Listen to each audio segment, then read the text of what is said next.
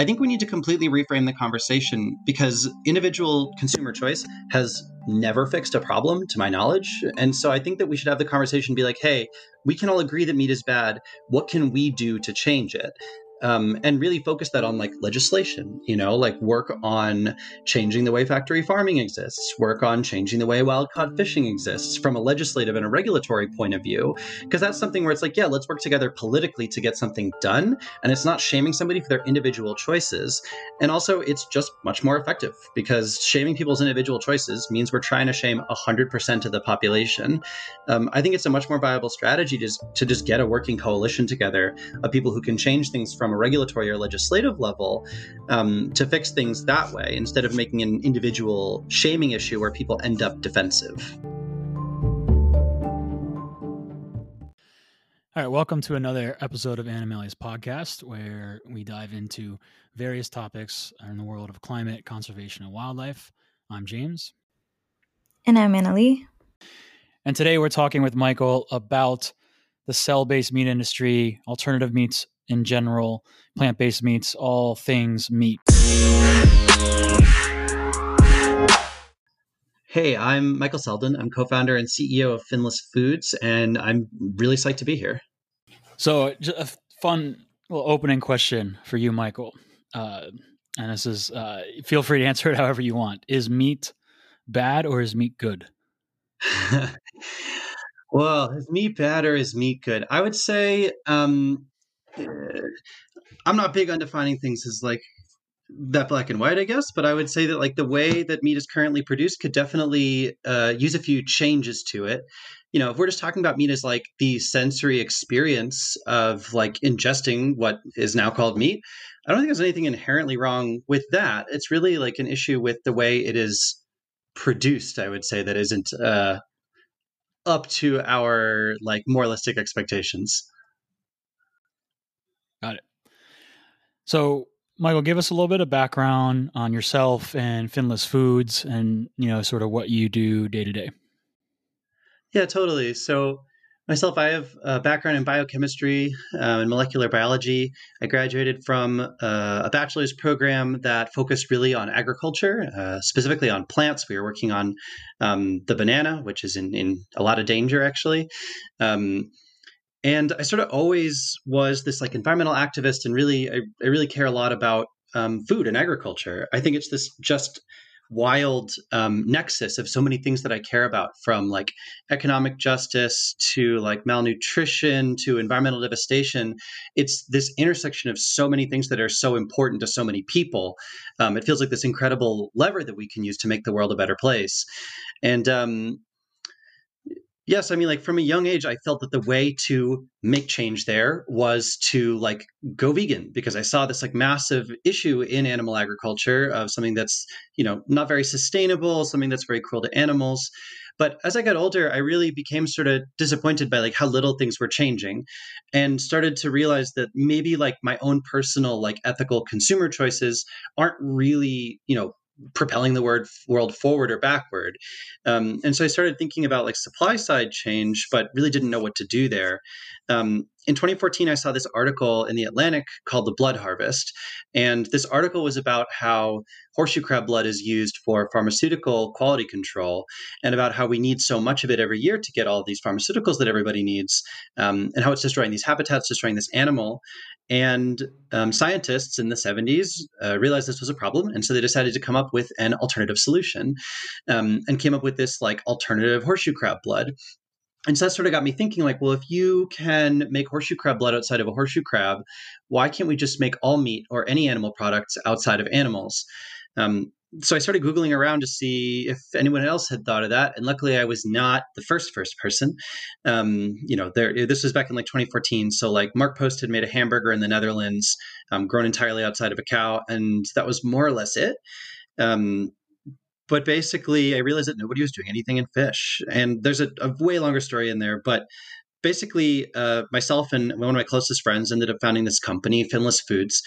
And what we do is we grow bluefin tuna meat entirely without animals. And so basically what we do is we take a small sample from a real bluefin tuna, pull it out of the animal, and then grow that muscle up into an effectively unlimited supply of what is on a cellular level meat, and the same meat that people are eating today, this bluefin sashimi. The big difference is it has no mercury, it has no plastic, it uses no antibiotics, and it doesn't destroy the ocean because it doesn't come from the ocean. And on top of that, it doesn't need any animal slaughter. So basically, we see this as a way to sort of give people what they're looking for. And instead of having every single person on earth use their own, individual moral choices to create a better world through buying the right things, we instead just make the thing that is sustainable, the thing that is better for animals, better for the planet, better for us. We just make that the tastier and more affordable and more available option. And we see that as switching everybody over to something that's better for all of us. So that's what we do in a nutshell.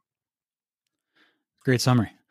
So fascinating. Yeah, for cell-based meat is, also a aspect of just general biogenerated foods, which is something I've spoken a lot about as, wondering if it's going to be a prerequisite for the survival of this planet if we get to 8, 9, 10 billion people and beyond, because we're going to have a really difficult time feeding that number of people with the systems we have in place. And so I actually found Michael through, I guess a year ago we met as I was researching the space and still learning about it. Michael and I still kind of go back and forth over email, mostly me asking questions and him answering them. And it's a fascinating field. It's a really important field. The degree of the importance and the degree of the dependency we're going to have on it in the future is totally, TBD. But there's no doubt that this type of research, this type of science is critical as we try to wean off of high environmental impact. Even if you're not sort of moved by the moral story of meat, it's hard not to be moved by the environmental story of the meat industry, particularly the factory farming and the scale of the meat industry that sort of makes it impossible to produce in its current form without damaging the environment, disproportionately to other food types. So it's a really important area of research and work. And thankfully you're here, Michael. Before we go forward, I'm curious, Annalie, for you as someone who's a meat eater, when you hear cell-based meat, lab-grown meat, alternative meat, do you instantly think, oh, I would for sure jump into that, when it's ready and when I can afford it?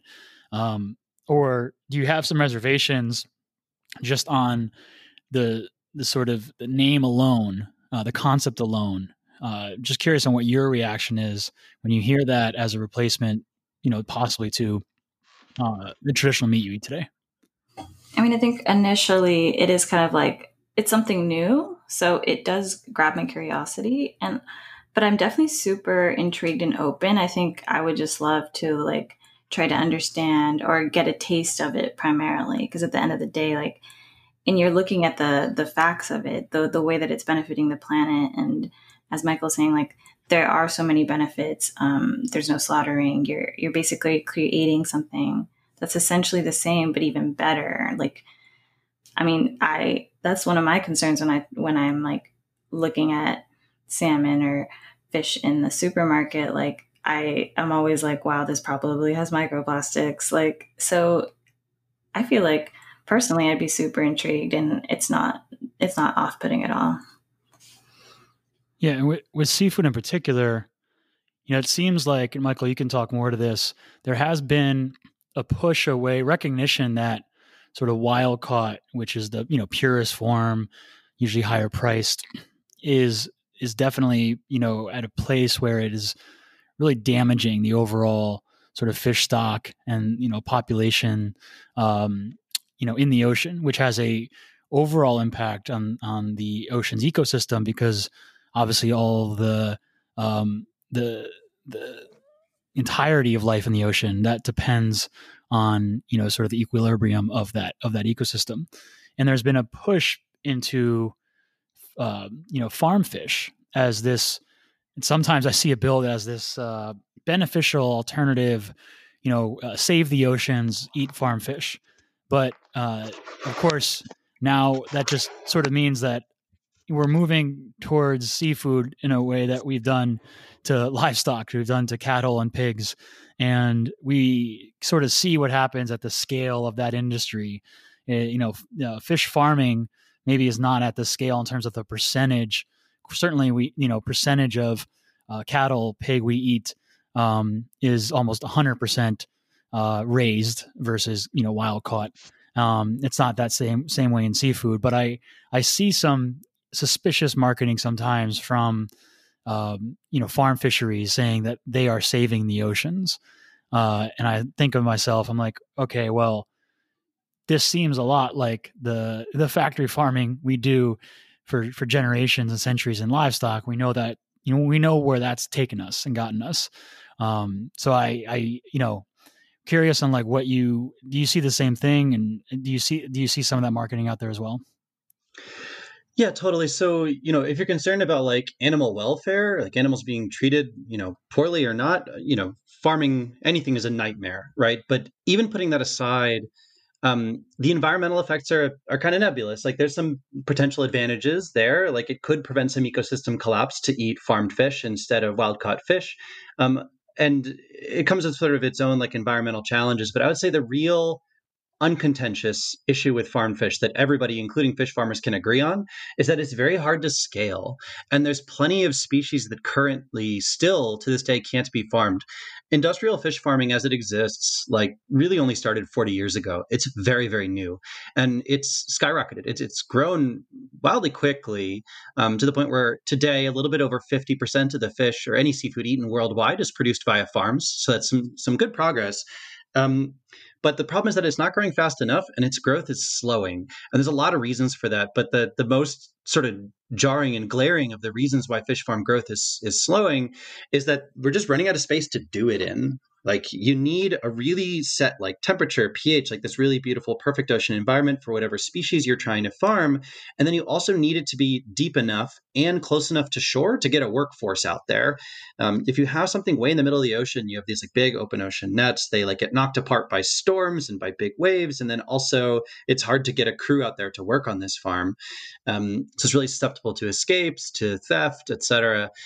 So yeah, the two issues really are just like it's hard to grow as an industry because they're running out of physical geographical space to put these farms. And the other half is that there's tons of species like tuna, for example, that straight up can't be farmed right now. And that's because we don't quite understand their physiology. Tuna, as my continuing example, since that's really what we focus on at Finless, is this massive apex predator. They're like 6 feet long. They're hugely fast, and they're really finicky. They're finicky eaters, and they have a very long sexual life cycle, which makes it really difficult to do experiments on them. When you're trying to learn what conditions a fish can grow up to slaughter weight in, you have basically a 3 to 5 year long experiment of like getting these fish up to the right size. And if anything goes wrong in there, like, a wave knocks things over or destroys things, or like the fish gets sick, like that can completely destroy the entire experiment. And so it's just been slow. And lots of fish or sea creatures in general with long life cycles still aren't farmable to this day. If you ever see something in the supermarket that says like farmed tuna, what they really mean is it's ranched. It's still wild caught. It's just wild caught as a juvenile, as a young tuna, brought into a pen, fattened up, and then eventually slaughtered. So it's not actually, decreasing the amount of wild caught fish, right? It's just catching them at a different stage of their life cycle. And so that's why solutions like Finless are, at least right now, like really welcomed by the fish farming community, because for them, they've always wanted to be able to produce things like tuna and have never had the ability to do so. So basically we, can create that for people. And yeah, we can create something that's incredibly fast in terms of the way that it scales. For them, their experiments take like 3 to 5 years. For us, cells live and die in a matter of like 24 to 72 hours. So our experiments happen faster, which is why we've made so much progress in so little time and why our tanks turn over so fast. Like for us, growing this whole growth process from initial seeding of these cells all the way up to some like a huge amounts of sashimi takes about a month. So a month versus years. We have a better, faster iterative process. And I think that we can expand this to even farmable species eventually. But for now, we're just proving it on species that nobody can currently do.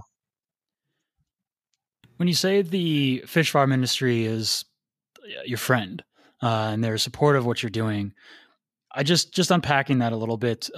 They don't see this as sort of competition?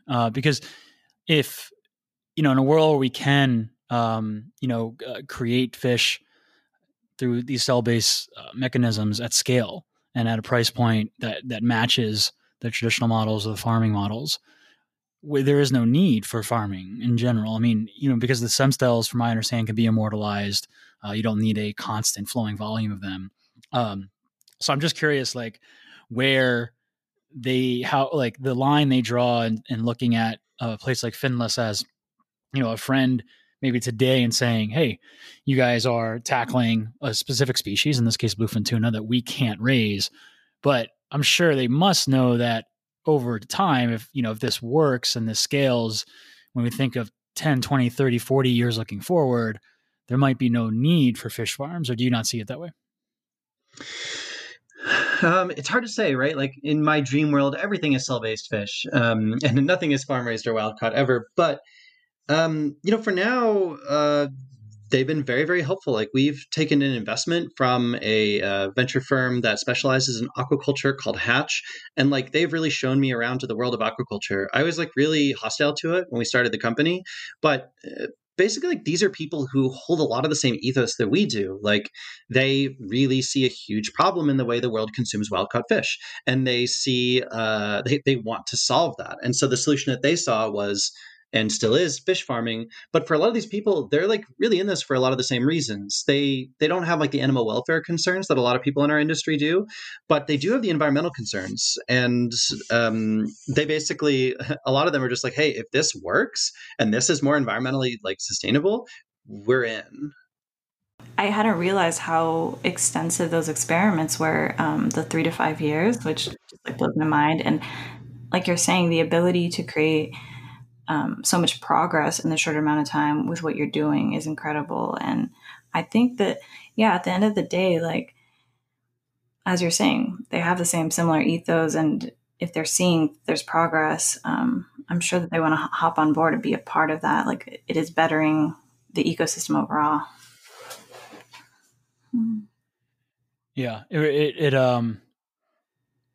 Well, I was going to draw an analogy to Netflix in the creative industry, but I don't think it might be too long to explain. So real quick, just do just a terminology for our listeners, Michael. Just kind of rapid fire answer. I mean, these things inside and out, but for those who don't, can you just describe in like one sentence what alternative meats means, or what it means to you? Plant-based meats, cell-based meats, and then GMOs. Yeah, sure. So alternative proteins has just been this like blanket term, essentially being used to, for now, cover kind of non-animal animal products. So this can be anything from like the Impossible Burger, producing beef using, mostly plants, but then a biotech heme ingredient, to Beyond Meat, which is just fully plants as burgers, to us doing what is on a cellular level the same thing as the sashimi people are eating today. So it's kind of like the biggest blanket term you can use for kind of like the future of animal products. And then what are the next few terms? Sorry. Plant-based, cell-based, and GMOs. Yeah, so plant-based, it's something that is made from plants. So we would say like Beyond Burger, that's plant-based. It's plants reconstituted to have the same look and feel of meat, but it does come from plants. Cell-based is the term that we use to refer to what we do, in that it is still on a cellular level fish meat, but we're just growing it via like directly from animal cells rather than using an animal as a machine to do that. GMO is complicated. It really depends on what country you live in. In America, a GMO product is a food product that the DNA has had foreign DNA inserted into it. So this, can be anything from like a strain of wheat that's had a gene from quinoa put into it to produce the same like natural pesticide that quinoa emanates in order to basically reduce chemical pesticide use, to like the Arctic apple, which has had a gene inserted in it that stops it from browning when it touches the air. It has different definitions in other countries, though. It's actually kind of funny. GMO is sort of not a scientific term. It's more like a regulatory and labeling term. Yeah, GMO too. And I don't want to get, this can be a rabbit hole, so I don't want to totally get too into the GMO because it's super complex. And, what I do want to say to it is for people listening, don't just kind of sort of blanket assume GMOs are bad and evil. We have a tendency to sort of like always say, always pursue non-GMO products. We see that in marketing of foods all the time, and that's for a reason too, like because GMOs can be bad, and they can be harmful, but they also can be beneficial, and it's all a matter of what you're using, what you're modifying, how you're doing it. It's a very complex world. So for those listening, just take away, just understand that GMOs are it's a complex world. Don't just take a blanket sort of this is evil or this is all good approach to it. And I would encourage users to kind of do some more research on that, and maybe another time we'll have another talk on GMOs. Yeah, it's also really funny because there's so much like misinformation on GMOs out there. Like even on packaging, like our American labeling scheme for GMO doesn't make tons of sense. Like I have, bumblebee tuna in a can in my kitchen and it says non-GMO on the can. There's no such thing as a GMO tuna. Like we can't even really raise them in captivity or breed them, so we can't really modify their genes either. And so it's kind of funny. Like in Japan, they have laws against that. In Japan, if you put non-GMO on a product that does not have a GMO equivalent, like available for sale in Japan, you have to state that. So, like for example, on rice in Japan, it says non-GMO, and then underneath it, it says there is no GMO rice for sale in the country of Japan, to make it clear to people that it's like this is kind of a silly marketing thing. There's really, I might get the number slightly wrong, but there's only 8 GMO products on market in the U.S. People see it as like invading 100% of their food, but it's really fairly limited in scope. There's no GMO animal products on market right now in the US, or I think anywhere actually. And because of this kind of stuff, Finless is making, is not genetically modifying the cells that we're using, not because we're anti-GMO or because we think it's bad, but just because people seem to hate it and we want to meet people where they're at. So it's sort of a difficult line to toe as a company, but our stance is just like GMOs are good. That said, we understand that people don't like them, and so we're not going to make them, even though it would make our product more efficient. It could make it tastier, cheaper. It could make it more environmentally friendly, but we have to work with people where they're at. That's a good point. Like, I think that's also something we discussed when we had a separate episode on like veganism, just like making sure to meet people where they're at. And to your second point on marketing, do you know, like, are there any, as you're saying, how in Japan there's laws against like the inaccurate or misinformation of labeling. Do you know if like there's any progress or movement in trying to create laws to regulate that any further in the US? Not to my knowledge. Yeah, the GMO conversation in the US is kind of stalled around like mandatory labeling for GMOs. And I don't know exactly where it's going to go. Everything's kind of on hold right now anyways because of COVID from like a regulatory point of view. But yeah, if you know of anybody who's like doing that kind of movement, I'd love to talk to them because I'm very interested. Yeah. So moving on, there's obviously been, everyone knows about Beyond Meat and Impossible Burger at this point. They've had, kind of grabbed a lot of attention in the last particularly 5 years. And what's interesting about this, and I think overall they've been part of this kind of larger movement of people sort of questioning meat at a wider range for the first time. I mean, obviously people have been challenging the meat industry in small pockets of communities or on Capitol Hill for years, but it hasn't really gone into the masses. And I think while it's still a sort of fringe, small movement, I say it's no longer a fringe movement of looking for alternatives to the meat industry. So Beyond Meat and Impossible Burger have really kind of come into their own as plant-based alternatives. Although Beyond Meat is purely plant-based, and I believe, correct me if I'm wrong, Michael, Impossible Burger does draw some of its heme using animal derived, or originally was an animal derived byproduct or a GMO, or I don't know exactly where they've landed, but there is Beyond Meat, from what I understand, is more 100% plant based, and Impossible Burgers not. Is that true? Is that correct or no? Yeah, I would say, I agree that it's kind of hard to classify Impossible Burger. Here's what my understanding of how Impossible works. Like they have this ingredient heme, which is found in kind of everything. They, in large part, were producing it via taking a gene from soy that produces heme and put it into yeast and let the yeast ferment that. So the yeast was a GMO. It's a genetically modified strain of yeast, but the product of it, this heme protein, is not a GMO because it's a protein, so it actually doesn't have any genes at all. So there's no G. You can't M it, and it's not an O. And so it gets put into this regulatory bucket of produced via genetic engineering. But basically, this heme protein, there is on a chemical level no way to tell the difference between it and something that was produced not via genetic engineering. So the whole thing is not labeled as a GMO. But basically, it puts Impossible Burger in sort of this between area where everything is plants except for this heme, which is produced via fermentation from yeast. And I don't know, you can call that whatever you want, I guess. That's a more accurate description of what I was trying to say.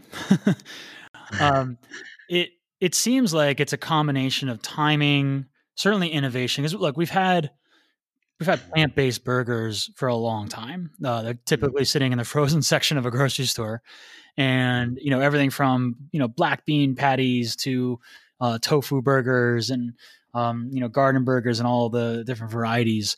So we've had these for a while, but what do you think it was just a combination of the innovation they did and sort of getting the burger closer to its meat alternative, the timing of it?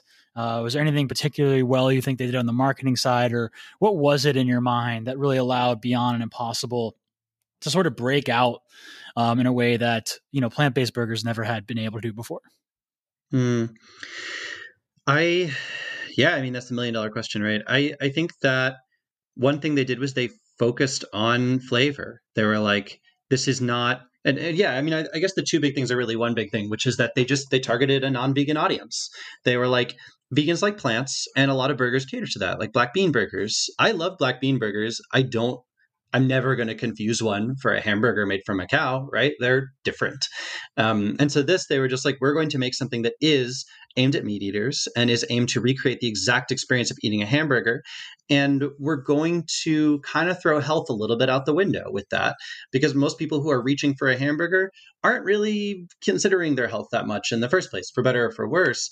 And I think that a lot of the vegetarian and vegan products really tried to work with this more health conscious vegan consumer. I think that was a really big breakthrough, basically, that like, yeah, we should, make healthy food, right? And people should be healthy, but plenty of people don't care and aren't interested. And so for them, we should find a way so that they can be environmentally sustainable and still get the flavors that they want and not have to compromise those flavors because of nutritional concerns. Anna, what do you think about Beyond Impossible? I think they're great. I mean, they're trailblazers, right? Like, I don't even know if I'd be here if not for them. Yeah, I mean, I eat them.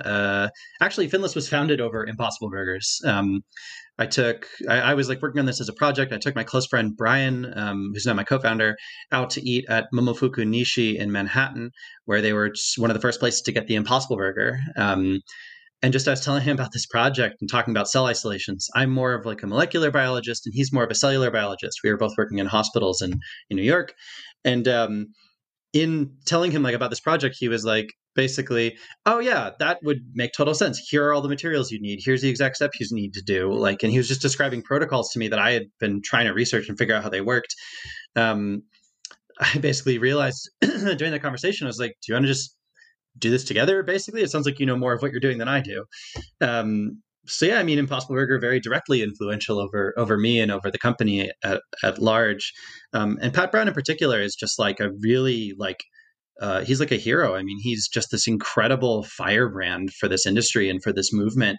And he's been really, really inspiring to tons of people, myself included. Like in terms of like the way that the cell-based meats work, like what is the, scientifically or technically speaking, like what is the hardest part to get right? Well, real quick, just ahead of that question, can you just first walk us through, in as layman terms as you can, the process at a high level? Yeah, totally. So there's two buckets that I'd put the process into. There's the R&D process and there's the production process. So the R&D process, you need a sample from a real animal. And it can be from really anywhere that gets cells. And what we found is that each animal actually you want to isolate from different points of the animal. But you take out essentially a biopsy, like a little chunk of oftentimes meat from an animal. And from that, you basically put it through a complex series of filters to just get the cells that you want. And the cells that we want are cells that can do a few things. They need to be able to divide and create more of themselves, and they need to be able to turn into muscle, fat, and connective tissue, and then knit together to form those muscle fibers. So once you have those cells, you'll design a feed for them, something that allows them to grow out very quickly, allows them to retain their ability to turn into muscle, and that is, affordable and safe. So from there, you've got your cell stock, you've got your media. That's the feed that you're giving it. The media is the word for that. And that's where the R&D process ends. From that point, you don't need to go back to an animal ever again. This is where the production process starts. And the production process is broken down into 2 stages. The first stage is proliferation. So you have these cells growing out in a big tank, like you'd see at a brewery, and they're just dividing in a liquid and swirling around in this big sort of bioreactor. And you're feeding them this media that you've designed. So they're floating around, they're dividing, they're creating a ton of themselves with this feed that you're feeding them. From there, you take the cells out and they will have like the right taste, they'll have the right flavor, and they'll have the right nutrition, but it'll be basically an unstructured mass. It's like a paste of whatever animal you're trying to create. For us, bluefin tuna. From there, you need to move to step 2 of the production process, which is differentiation. So this basically means you are getting those cells to form together, like to elongate and to twist into muscle fibers. And that's really what gives you not just the flavor and nutrition, but also that texture that people really want from meat. And basically you just let them create muscle in the same way that they do naturally. The cells that we're isolating, a lot of them are built to do exactly this. They're built to float around in your body, wait for them to be needed when you're like either exercising or you end up like with an injury or something. They come to the spot in question and then form new muscle at that spot. So we're just basically allowing these cells the opportunity to do that outside the body of an animal. And from there, you end up with like sashimi in our case. Yeah, that was also such a great thorough explanation, like breaking it down. I guess, and my question was just like, what aspect is the hardest scientifically or technically as you're describing? I would say, we're not fully figured out in everything, right? Because we're not in stores yet. So maybe something will be harder, but it seemed like to me, the hardest thing for us was getting our cells into a scalable format. Basically getting the cells not just growing on a flat surface on on a petri dish, but floating around in a bioreactor and proliferating there. That was a really difficult step, and it took a lot of basically adaptation. We essentially just used evolution to our advantage. We took the cells from a flat surface, threw them into this 3D environment, and then, when about half of them died, we would take them out, put them back on a flat surface, let them recover, rest, grow back out, and then just repeat that process over and over again. And every time it killed the cells that were not so good at swimming around and proliferating, and it created this stronger and stronger population, basically using evolution, but really, really quickly. I see. That's really cool. And what aspect is it? Because I read how, a lot of these lab grown meats, they've at the very beginning, like they were super, super expensive. Over the years, as you're saying, they have made a lot of progress. But what is it that is keeping the cost so high? It's the feed, that media for those cells. It's expensive. Previously, cell culture was only ever done for medical applications. So there wasn't really the need to decrease the cost of the feed for the cells below a certain spot. But beyond that, also, it's just we're creating completely new cell cultures. Like nobody's ever bothered culturing tuna cells before, because why would you? And so we needed to devise like a completely separate and new way of feeding these cells. And you start off with some fairly expensive ingredients, because you start off with ingredients that are super nutrient rich. You're just throwing absolutely everything you can at these cells in the hopes that something nourishes them. And from there, you then pare back all of these really, really nutrient rich like medias until you just get the ingredients that the cells want the most, which is much, much cheaper than having, some sort of media ingredient with like thousands of things in it. How similar, Michael, is your process to the process of using stem cells to create organs? organ tissues and things that we have been doing in the medical industry, not for a long time necessarily, but certainly have done, we've made more progress there than on cell-based meats. How similar are those things? It's really the same. I'm glad that you're bringing that up. Like, this technology is new in the animals that we're doing it in, but the idea of printing, an organ has been around forever. It's just, before everyone was focused on printing human organs for medical purposes, we're focused on printing fish organs, muscle for food.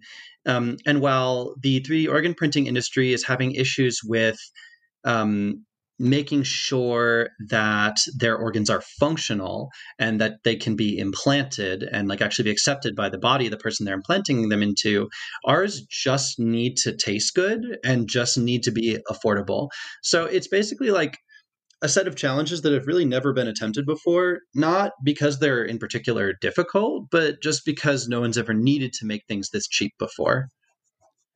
And to be clear, cell-based meats, they do or do not actually alternate the fundamental, kind of building block cells themselves. Like, they're not, in this process, you're not using anything like CRISPR to actually change the fundamental cellular structure that you're using, or are you, or is it just you're keeping the cells as they are, but then you're just, kind of using technology to, differentiate, adhere, build, but are you actually altering them in any way?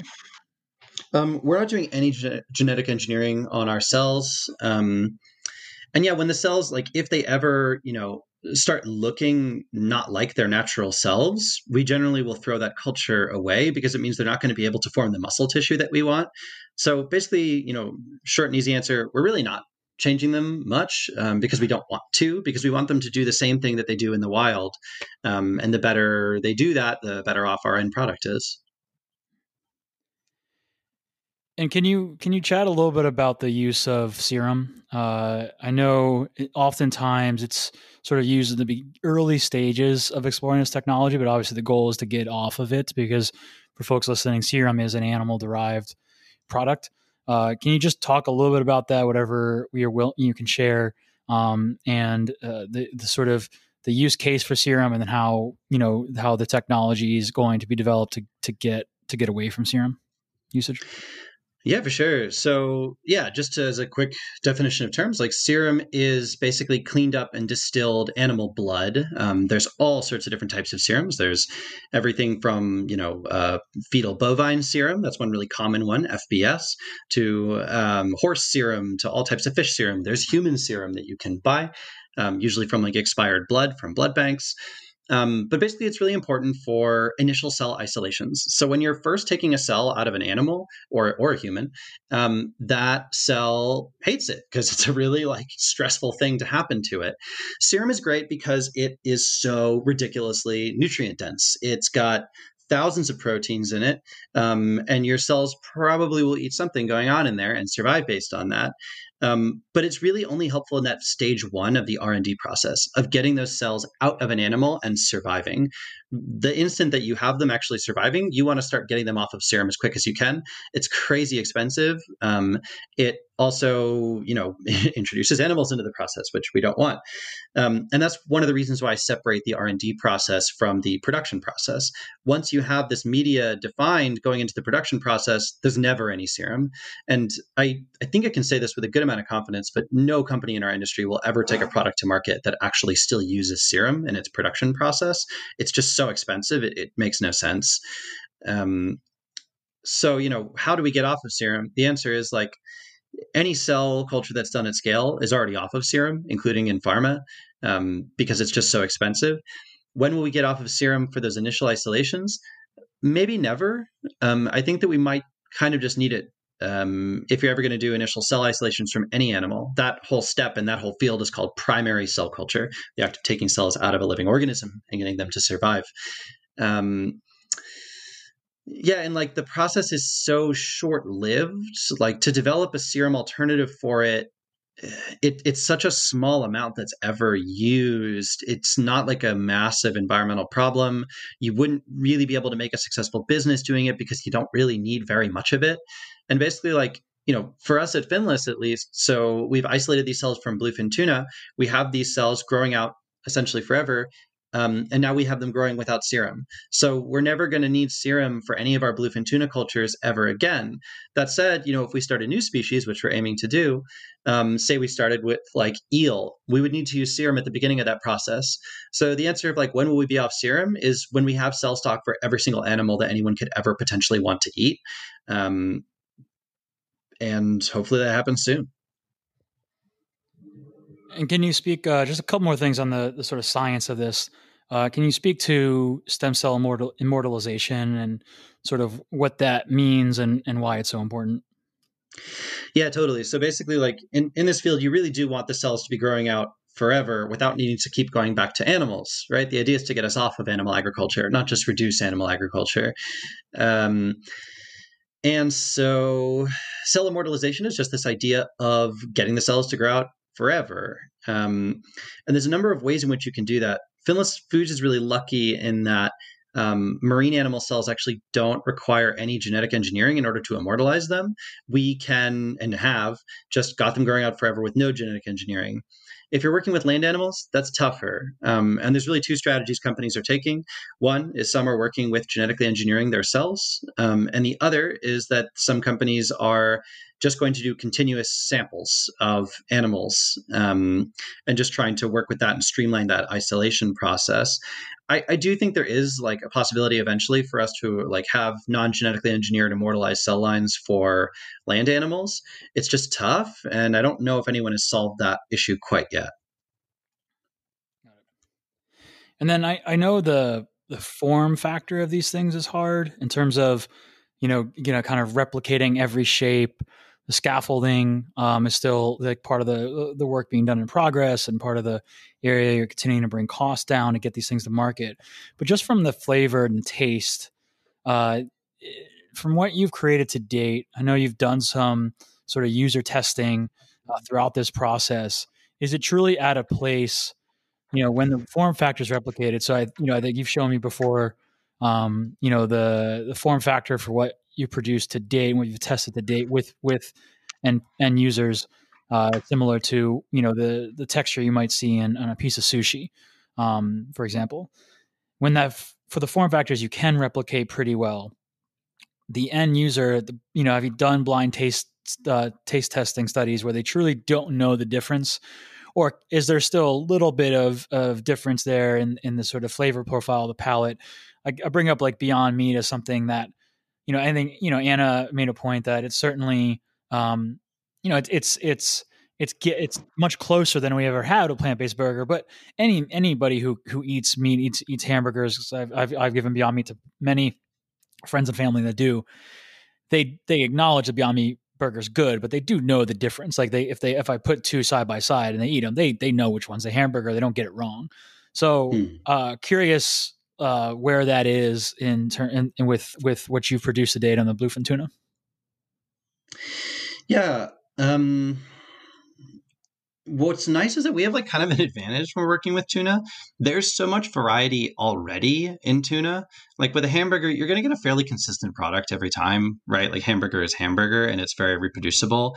With tuna, there's so many different cuts. There's the flavors and textures like vary so wildly based on age, like basically how long the meat has spent outside of the animal, that when put in a lineup of a bunch of different cuts of tuna, a bunch of different like types of tuna from a bunch of different places, our stuff really doesn't stand out, which is great. Like it really does blend in. And so we've had tons of success with that. Also, I think we have a bit of an easier challenge because tuna is very gel-like, and gels are very easy to reproduce using current scaffolding technology. So yeah, I mean, like, it's sort of hollow sounding coming from like the founder of a company saying that his product is good, but I think it's really, really convincing, and we've been able to fool people over and over again with it. So really excited to bring it to the public soon. And last question on the science, technology part, and then we'll kind of get to the last section before we wrap up. Are there any concerns, and this is just general for cell-based meat, so this would apply to Finless, to Memphis Meats, the various companies out there. Since this area is so new, what should we be aware of, or what should we be studying and measuring in terms of, looking at long-term health implications, things that we just maybe can't anticipate that, could happen. I think, like, I'll give you an example. When we first introduced pesticides to agriculture, it was pretty much celebrated across the board. And I'm not trying to compare these things, but just from a logical standpoint, we didn't know when we launched those products this sort of the damaging effects they were going to have in agriculture long term. And in the beginning, it was very much celebrated as, wow, like is a new kind of scientific and technological way to augment agriculture and improve yields, cut down on pests, while everybody wins. That was really like the sort of initial reaction to pesticides for the most part. We obviously fast forward today, we know that's not true. Are there anything out there that you think this could happen, but it's highly unlikely, or we are going to be monitoring and measuring for this? Is there anything people should know about long-term health implications that could come out of this? And if so, how is the industry a total? I don't want to just focus on Finless in this question, but how is the industry looking at that, and how is the industry going to be measuring that? Yeah, so actually, I think the comparison to pesticides is apt, because we know that as far as I'm aware, there's really no deleterious health effects for the people who are eating the food that the pesticide was used on. However, there are health effects for the people living close to the farms where pesticides are sprayed. And so I think that same sort of dichotomy is going to happen with cell-based meats, where I don't really see a possibility for any way in which people eating it could be harmed. But, this is taking a process, catching fish, that currently produces basically no emissions. It's a very low emissions industry in every way, and moving it on land and making it, need energy in order to, produce fish. So if we don't move ourselves towards a completely decarbonized grid, this is adding to global warming, and this isn't the only industry that's the case for, right? Like we have to move everything away from carbon creating energy sources, like immediately. We have like 10 years or less at this point. So I really want people to make sure they're watching for that and making sure that that we're actually decarbonizing the energy grid, because that is what will go along with this like better food technology and better food policy towards creating a real sustainable future for all of us. It seems like we are setting ourselves up for what's going to be a quite contentious in some ways, and in other ways, just sort of, kind of arms race in the meat industry. When I look at sort of, the traditional meat industry and livestock and ranchers that, of course, are going to be wanting to sort of hold on to as much market share as they can, to plant-based, to cell-based. Is it right to look in the next 10, 20 years and think like this is a bit of a battleground that we're kind of moving into? Maybe. I don't know. The people that I've spoken to in the meat industry, for them, they're like, we make meat. And if the way that you make meat is via cell-based technologies, then we do that. A lot of the large corporations that work in these spheres now have internal cell-based meat teams. I see that as a huge victory. People are like, are you scared of that? I'm like, absolutely not. I think it's incredibly validating. There's like one company on Earth owns most of the tuna production for pretty much the entire planet. We're in fairly heavy contact with them, and they have a dedicated team of people internally who specifically work on cell-based meats. And I don't know. I don't know if I can take credit for that, but I'm still pretty happy about it. I'm proud if we did it, and I'm happy even if we didn't. Why do you think the meat industry itself is so? It's sort of a spark for a lot of debate. People get very passionate about it. I have a difficult time talking about the meat industry with anyone who doesn't have the same beliefs as me. Not from like in terms of like me looking for arguments, but just it's so politicized in a way. It's become so politicized, and people have it seems like whatever their choice is on meat. And I'm guilty of this myself. They sort of hold on to it as the right one, and they don't want to be wrong about it, and they're not not a lot of flexibility of looking at alternatives. And again, I'm raising my hand saying like I am guilty of this as well. And so I'm wondering why, you both think, maybe we go Anna first and then Michael, why you think it is meat in particular, people come at it, whatever viewpoint they're coming from, with such a point of passion, and also ultimately, why this is so politicized in a way, and why it's so hard to talk about meat with anybody who thinks differently than you do about meat in particular. I just haven't seen, I don't see any other aspects of food for me personally that have this much sort of passion behind it as the meat industry does. And I'm just curious on your reaction to that. A, do you agree with that? Or maybe you feel like what I'm saying is off base. And then two, if you do, why do you think that is? Personally, I definitely agree with you. I think it might have something to do with just the fact that it is such a big part of like our consumption. And even like, I mean, I didn't have like a plant-based upbringing. Meat was like the main thing. Like my parents were like, meat is like that is your one source of protein. And if you're not eating your vegetables, at least eat your meat. Like, even though that's such like probably is not how we should be addressing like diets and all, but I think it has a lot to do with just the attachment of people trying to create a change, and especially in something that hasn't had drastic changes in so long. Like we have seen, of course, like more offerings and plant-based replacements, but meat itself is I think just something that we're all so attached to, at least if you were raised with a meat eating upbringing. What do you think, Michael?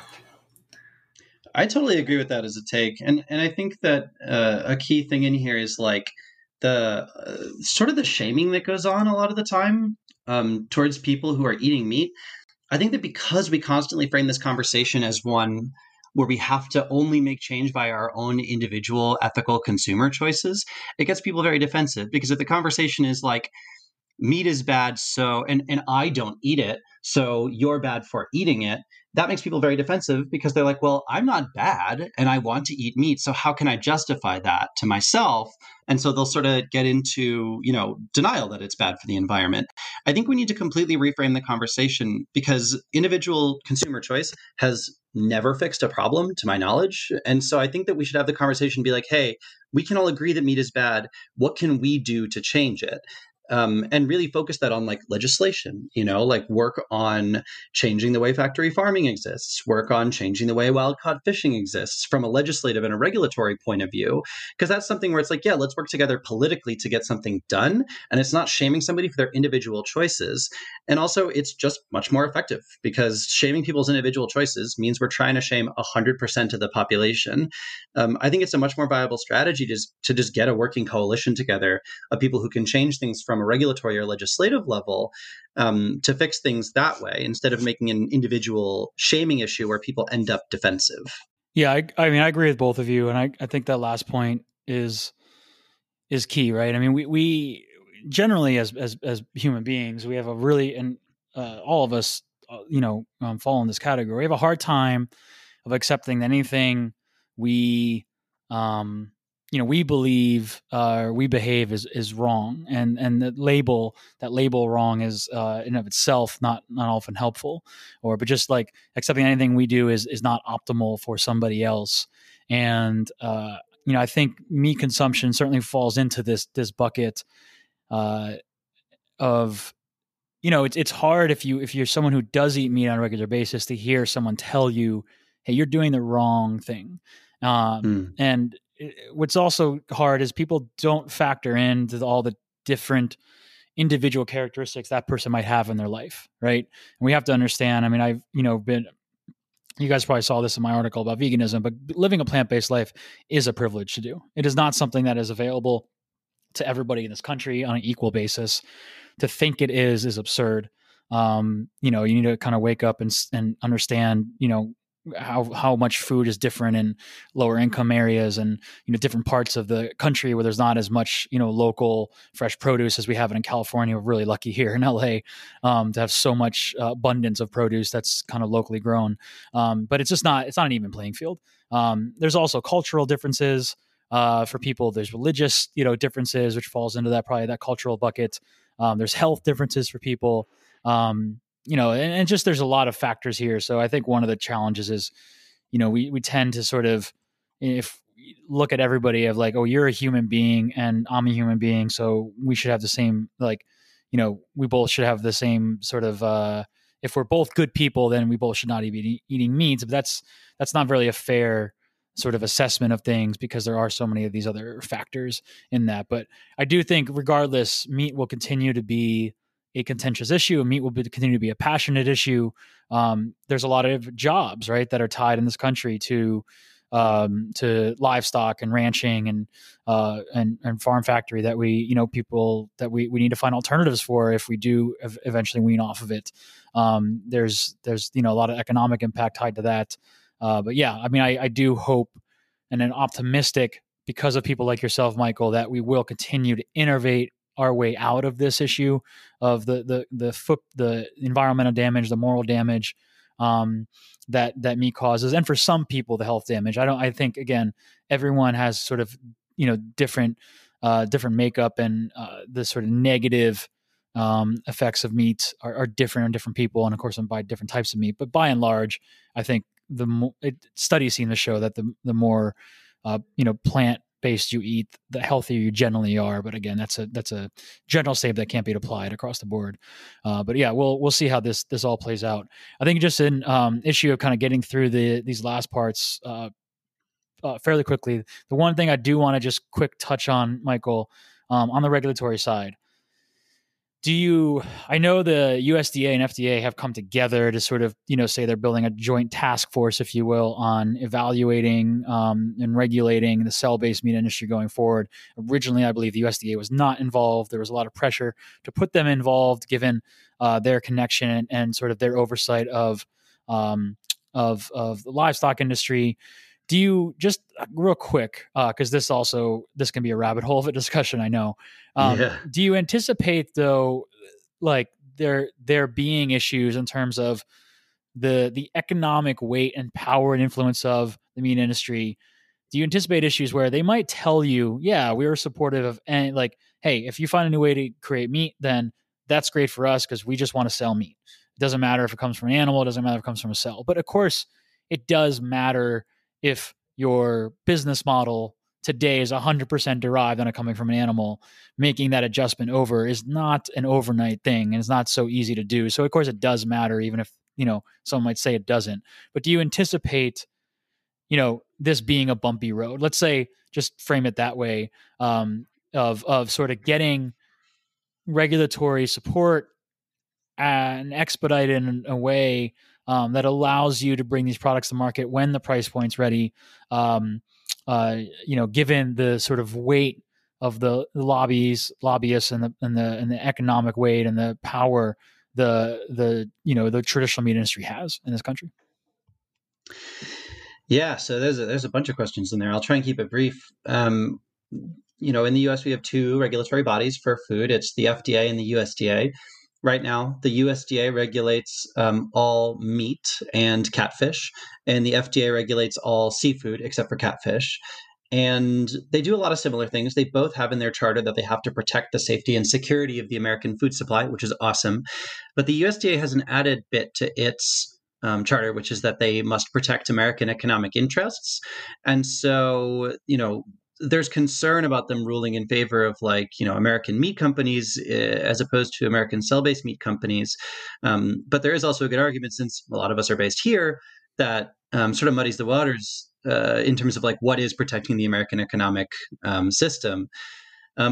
So far, the FDA and USDA have formed this joint committee on cell-based meats, and they've been working really well together, which is really cool. They're very different organizations. They're very different people working at each of them. The FDA is in charge of pharma, and so they're a little bit more straight-laced and very formal, and they lean Democrat as well. Whereas the USDA, they work a lot with farmers, and they lean Republican.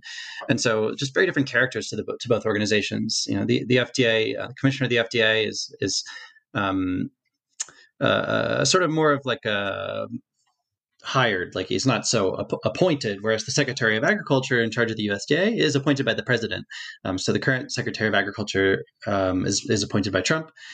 And but basically so far, like, no, we haven't really seen huge opposition from like meat companies, because like I was saying earlier, and like you mentioned, they see this as a way of eating meat. And like, if this is how meat is made, this is how they want to make it.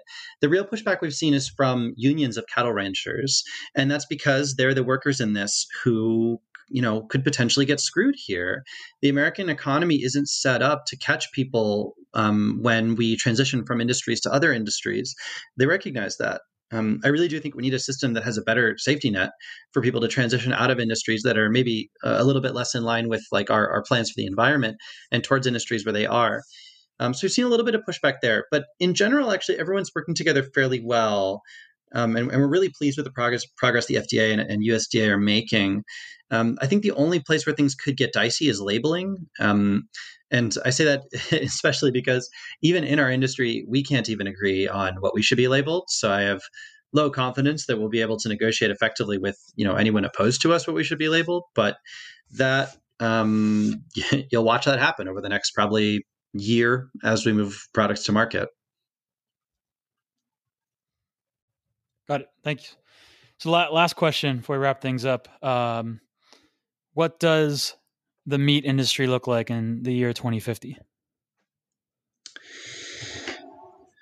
I really just want the meat industry to look in whatever configuration it is as something that the planet can survive with, and I want it to be something that is more in line with our values. Like, the population of the planet is rising, but the sections of the earth in which the population is rising are not the sections which are eating meat. The people who are eating more and more meat are people in the fully developed world. The population is rising in the less developed world, the undeveloped world. And so what's really sad about all of this is that like any environmental devastation that is wreaked by via rich people basically eating meat, those environmental effects are mostly going to affect poor people who are not eating meat. So it's basically this just like violence inflicted from the first world on the third world. And I really hope that just what we have by 2050 is a more equitable system that at the very least isn't externalizing meat, like the ill effects of meat production onto people who really are completely innocent in this process. And I really think technology can get us there. I really feel that this is like one tool in a set of other tools that we can use to produce food that doesn't overwhelm the world's ecosystem, because we do have enough resources on Earth to absolutely feed everybody. And we do have, the will to get that done. It's just a matter of like, how can we set systems in place to make that reality as soon as we possibly can? Yeah, well said. Well, to finish things up, Anna, do you want to do the quick rapid fire questions with Michael?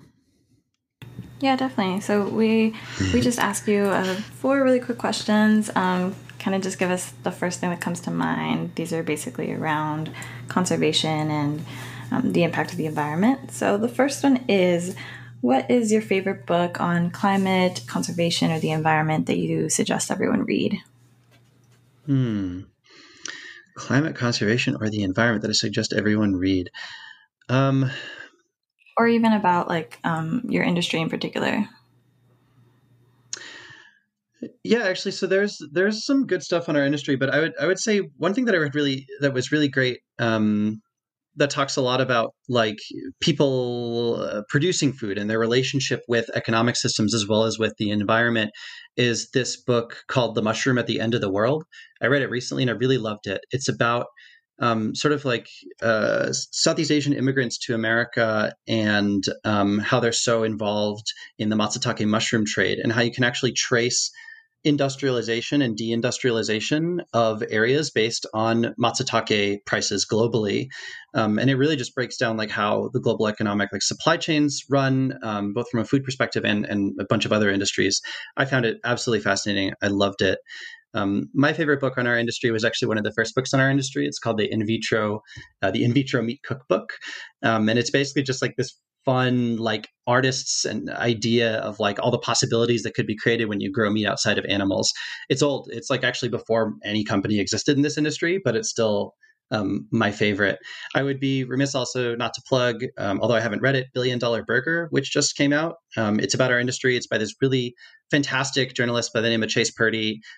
He's a close friend of mine, and he's a fantastic writer. I would say he is like one of the like most well-connected industry insiders ever. And we're actually starting a book club at Finless to read his book right now. So haven't read it, but it looks great. Oh, Second question is there a nature documentary or film that you recommend everyone take a look at? Or again, something in your industry that gives insight? I recommend watching Ghost Fleet. It talks about slavery in the seafood industry. It's very intense, and it's incredibly upsetting. But I think it's really important for people to see the effects of what we do on other parts of the world. Yeah, good point.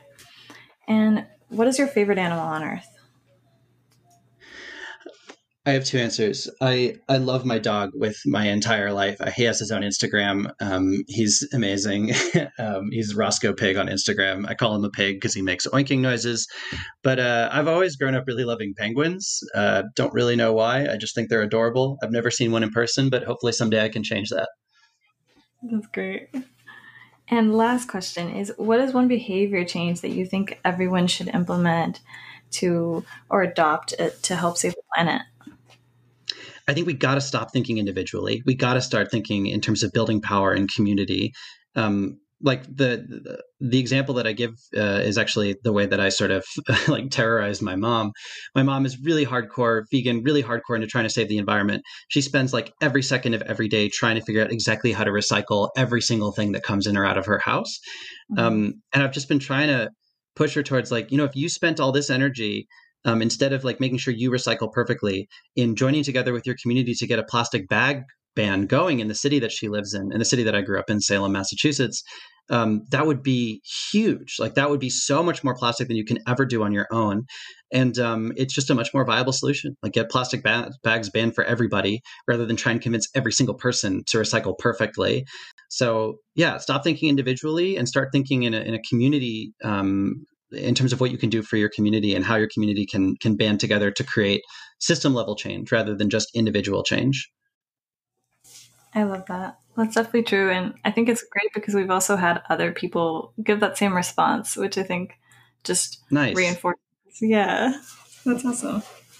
That's awesome. That's really good to hear.